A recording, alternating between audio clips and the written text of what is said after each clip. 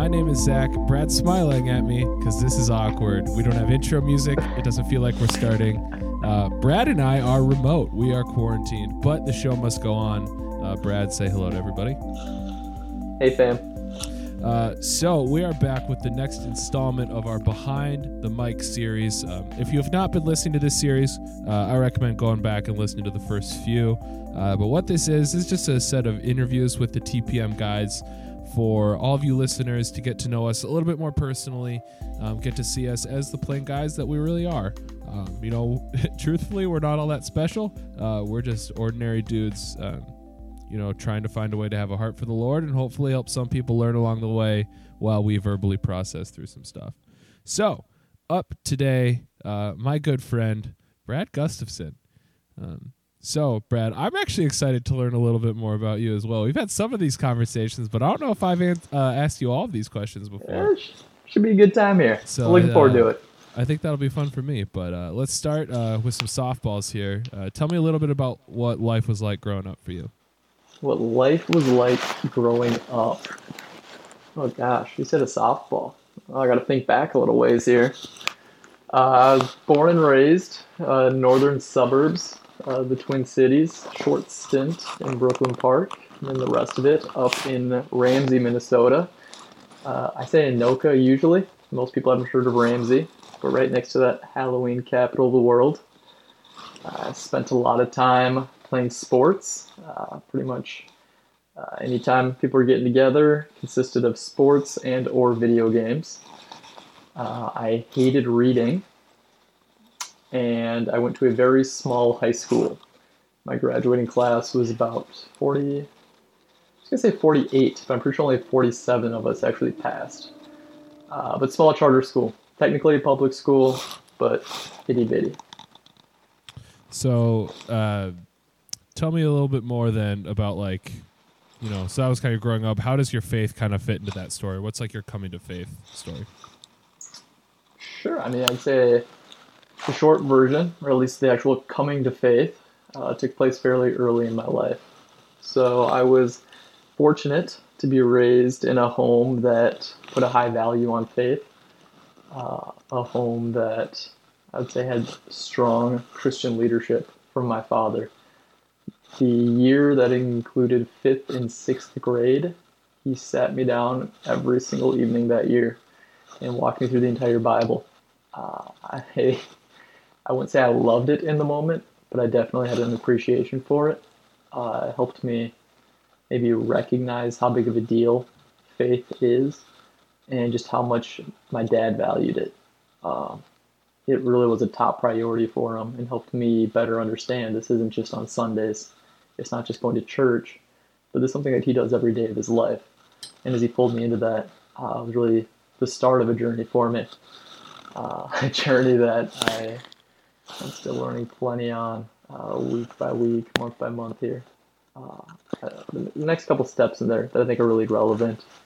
The next couple of years, again, I'm in middle school at the time, so still quite young. But I've always been a very black and white thinker, extremely logical. And I started looking at some of the claims of Christianity, just that there's an all-knowing God, that heaven and hell are eternal, that they're real.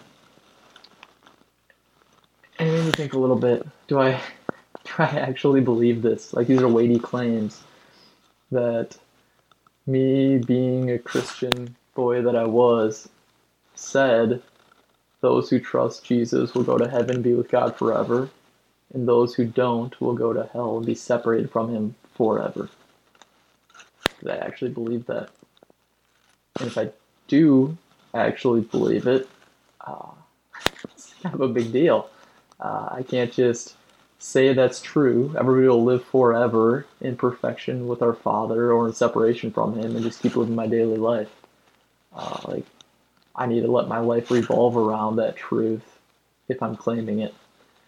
And I spent a couple of years really just digging into that. Do I believe this? Is this something that I'm convinced of? And what kind of implications might that have on my life? And I'd say I came to a point of comprehending Christianity and its claims. And I came to a point of, I would say, mentally or cognitively ascending to those truths, saying, yes, I do believe the Bible is the Word of God. Yes, I do believe Jesus is the only way to have a relationship with God. And that was, I would say, a point that I came to have a relationship with God. I'd say it's a point that I was likely saved, while I don't know for certain. My freshman year of high school was a huge turning point, and that's the point I continually look back to as fully convinced that God is real and that I know Him. My freshman year of high school, I was diagnosed with cancer. I found about 22 tumors in my neck, a little bit over 100 in my chest, and a few more in my lower abdomen.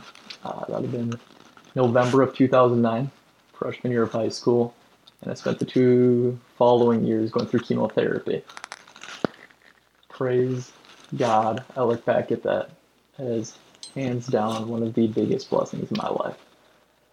He really took that 2-year period to take that head knowledge that I had accumulated prior and sink that into my heart. A lot of that knowledge that I comprehended about the Bible, I really tried to apprehend over that time, taking it for my own, recognizing these promises that Christ makes in Scripture I can hold on to. God is who He says He is, and I see Him showing up in very real ways in my life. I'd say both just my relationship with Him personally, additionally how He used the community around me, though, and how He used other believers in my life to come alongside me and to encourage me in that time. So I'd say, in short, that is my quote-unquote coming to faith story. Yeah, as short as, short can be. No, I love it. It's relative. I could babble for a while. Oh, that much I do know about you. No, I didn't know a lot of those details. I knew some of them, but it's always fun for me. So, kind of going from that then, what are you up to nowadays? You don't have to get too painfully specific, but, what do you do now? What do I do? Well, at the moment, I spend a lot of time in my bedroom and living room. I'm guessing you're less interested in myself quarantining life and more just bigger picture. I am I technically was a project manager at Xcel Energy. I now have the title of business analyst. I'm in the IT department with them. So after college, I spent a short stint in full-time ministry. Absolutely loved it. Do recommend.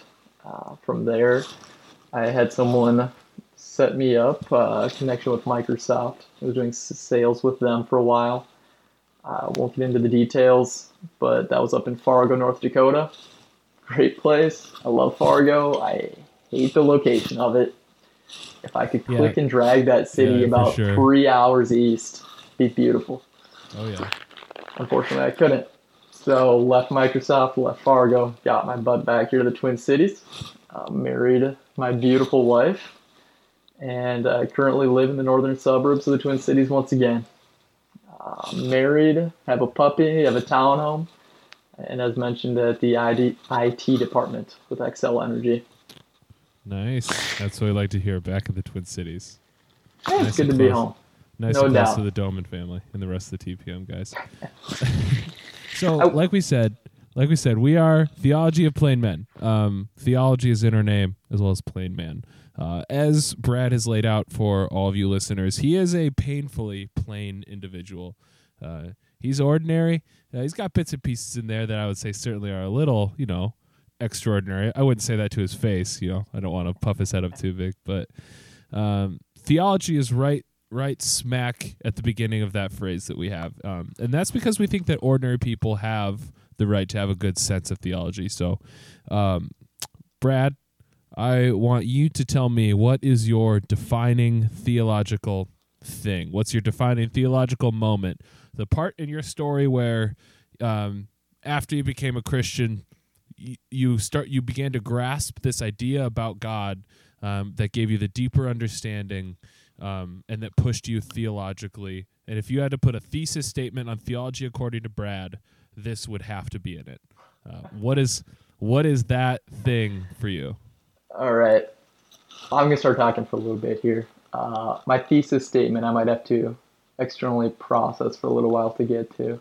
Because you bring that up, there are three things in my story that really stand out along those guidelines as far as defining moments that really shaped my theology, or at least shaped my walk with God, a little bit more broadly speaking.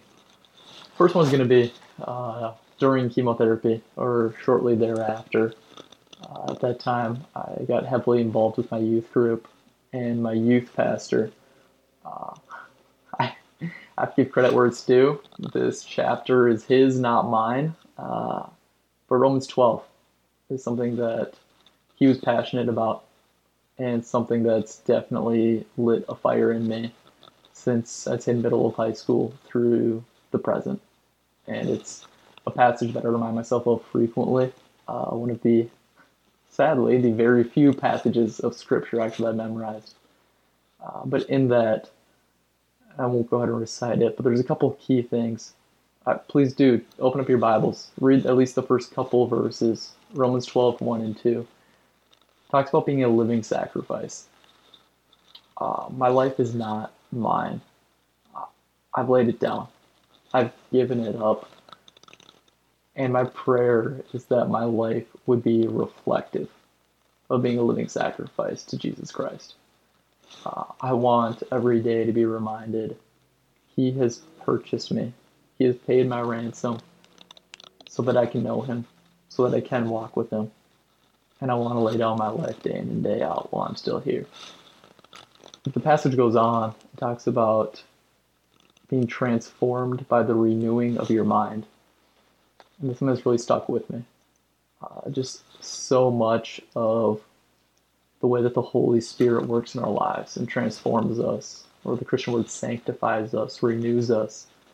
It really starts inside. It's not just behavior modification. It's not just being disciplined, but it's having new thoughts, really evaluating what are my core beliefs, what are my thought patterns, and where does that differ from the way that God designed it to be. And so just being transformed by the renewing of my mind is something that's been important for me, and making sure that I am consuming biblical, godly material for my mind to chew on and to think about and to meditate on. So living sacrifice and be transformed by the renewing of my mind, passionate about it. It was a huge part of my life in high school and honestly ever since. Flash forward just a couple of years, point number 2. There was a time when I was going through chemotherapy and this sounds bad. I looked around all of my peers and said, why don't y'all get it? We've been going to the same church our whole lives. Why are you saying those stupid things? Why are you spending your time that way? It's really easy to look back and see the self-righteousness and the pride that was laced throughout my actions and my thoughts in high school. God definitely used it to do some cool things at the time, though. And I started up a couple Bible studies. I started meeting with guys on a one-on-one basis. Started leading actually a small group at my high school. They got together and we'd meet. I think it was every other Thursday morning. We'd get like a group of 30 people together and just talk through Scripture, break down into groups, and pray before school started. And it was just a really fun time for me. I thoroughly enjoyed it to the point that I'm like, you know what, I think I kind of want to do this in a full-time fashion. Like, this is a good time. This is what I'm most passionate about. This is what I care about most. Maybe I should go into full-time ministry. So I called somebody up that I knew that was in ministry and just said, hey, can we get some coffee? I want to pick your brain. I want to hear more about what you do, why you do it, how you ended up there. And just to kind of jump forward through this story, I get to the very end of this conversation with the guy. Before I leave, I say, Dan, if somebody's thinking about going to full-time ministry, they're on the fence, they don't know which way to go, what's one piece of advice that you'd have for them? And he looked me in the eye, did not take long at all, said, Brad, is God good and is God enough? And he left me with that. Is God good? Is God enough? I've tried to ask myself that question. I have successfully asked myself that question literally hundreds of times since that day. It's very clear on the surface. Is God good? Yeah, He turned cancer into one of the biggest blessings of my life. Clearly God is good. Check. Yes, I know that. Is God enough? I know the textbook answer, but is my life going to reflect that? Are the decisions that I make reflective of that core belief that God is enough for me? So point 1, Romans 12, being renewed, being a living sacrifice. Point 2, is God good? Is God enough? And continuously asking me that question. Point number 3, end of my time in college, I attended a panel of a few businessmen that came in and just talked about what does it look like to walk with Christ in the business world. Not everybody's called into full-time ministry. Not everybody's going overseas or meeting with college students or working at a church, you name it. The vast majority of Christ followers are heading into the trenches. Whether that be blue-collar work or corporate America, they show up every day with a bunch of non-believers, get their hands dirty and go to work. And there are 3 different guys. Each of them, I would say, kind of encapsulated these 3 phrases: be humble, seek wisdom, and love everyone. Be humble, seek wisdom, love everyone. Those 3 phrases, those 6 words, I have written in notebooks literally hundreds of times since I heard those guys speak. And it's something that I want those to be very core to who I am. And I want to be very clear no matter who I'm interacting with, whether it be friends, colleagues, people at work, my family. I want those to be ways that I'm described, that I'm known, that I'm a humble person that puts others first, that I'm seeking wisdom at all times, knowing that I don't have it all together, I don't have it figured out, and there's always more that I can learn. There's a better way to do this thing. And loving everyone, knowing there's going to be times that I'll butt heads with people, or I may sense some bitterness or resentment coming up between me and another person. But I want to recognize that, identify it, address it, and work through it so that I can love those people in my life and love them well. So I feel like I kind of had a roundabout answer to your question. What would be my defining theology? I don't know which one to pick, honestly. But Romans 12 is a passage that really I'm passionate about, and I go back to time and again. Those questions: is God good? Is God enough? Those core values: be humble, seek wisdom, love everyone. That's solid. I love it. Thanks, Brad. I appreciate that. So as we move into the last part here, hopefully get a little bit practical, for the listener here. How are you actively walking with God today? Like, what are your action steps that you take daily or weekly, whatever that cadence is for you? How are you actively walking with God? I'm smiling over here. You probably can't see that in the audio. I love the question, and partially because it's convicting. Brad, you're sitting here 25 years old. Does your life look like what you expected it to when you were going through college, when you were in full-time ministry? And I'm smiling because I know the answer is yes and no. Plenty of room for growth, plenty of things I want to be doing better or more consistently. But I'd say that my walk with God today really plays out in maybe, I'd say, primarily 3 channels. Most days, not all, most days I wake up a little bit earlier than I want, and I make myself some coffee, and I just spend time with God. Usually it looks like reading a few chapters of scripture, spending some time thinking about it, and spending some time in prayer. I wish my prayer was more consistent than it is. I wish it was longer or more earnest than it is. But just having that time with God one-on-one is extremely important to me. Knowing that I'm not going to make wise decisions throughout my day or love people well throughout my day if I'm not first receiving that wisdom and that love from Him. So spending time with God one-on-one, spending time with community. Iron sharpens iron. There's a reason I'm doing this TPM thing. I love you guys. You make me better. You sharpen me. You call me out on my crap. I appreciate it. And so intentionally spending time with men that know me well and can encourage me, can call me out, inviting guys into my life to call me out is important to me. So like community, and thirdly, church. Being a part of my local church, and not just attending on the weekend, but getting to know people on a real level, being involved in a Bible study, looking for opportunities to serve more. I'll be the first to admit my intentionality with my local church is probably something I can grow in, spend a little bit more time processing through what that's going to look like.